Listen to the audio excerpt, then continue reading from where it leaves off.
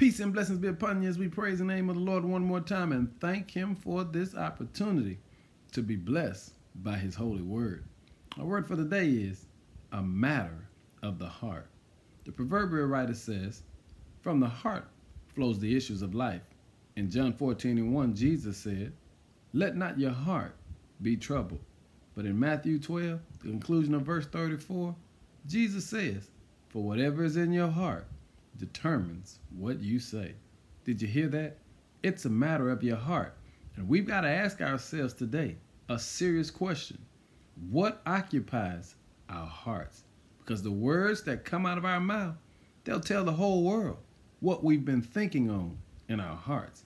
And if you have good treasure in your heart, then what will flow out of your mouth will be words of praise, encouragement, joy, and peace. And family, in Matthew 12, at the conclusion of verse 34, we cannot lose sight of the fact that Jesus was talking to demons. And he said to the demon, whatever's in your heart will determine what you say.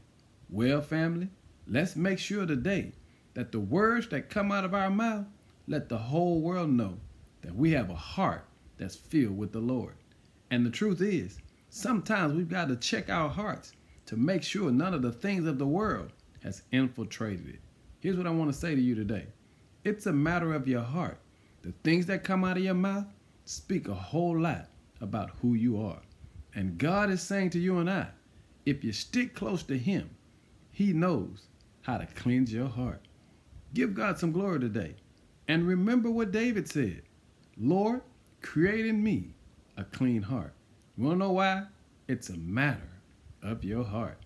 Give God some glory. In Jesus' name, amen.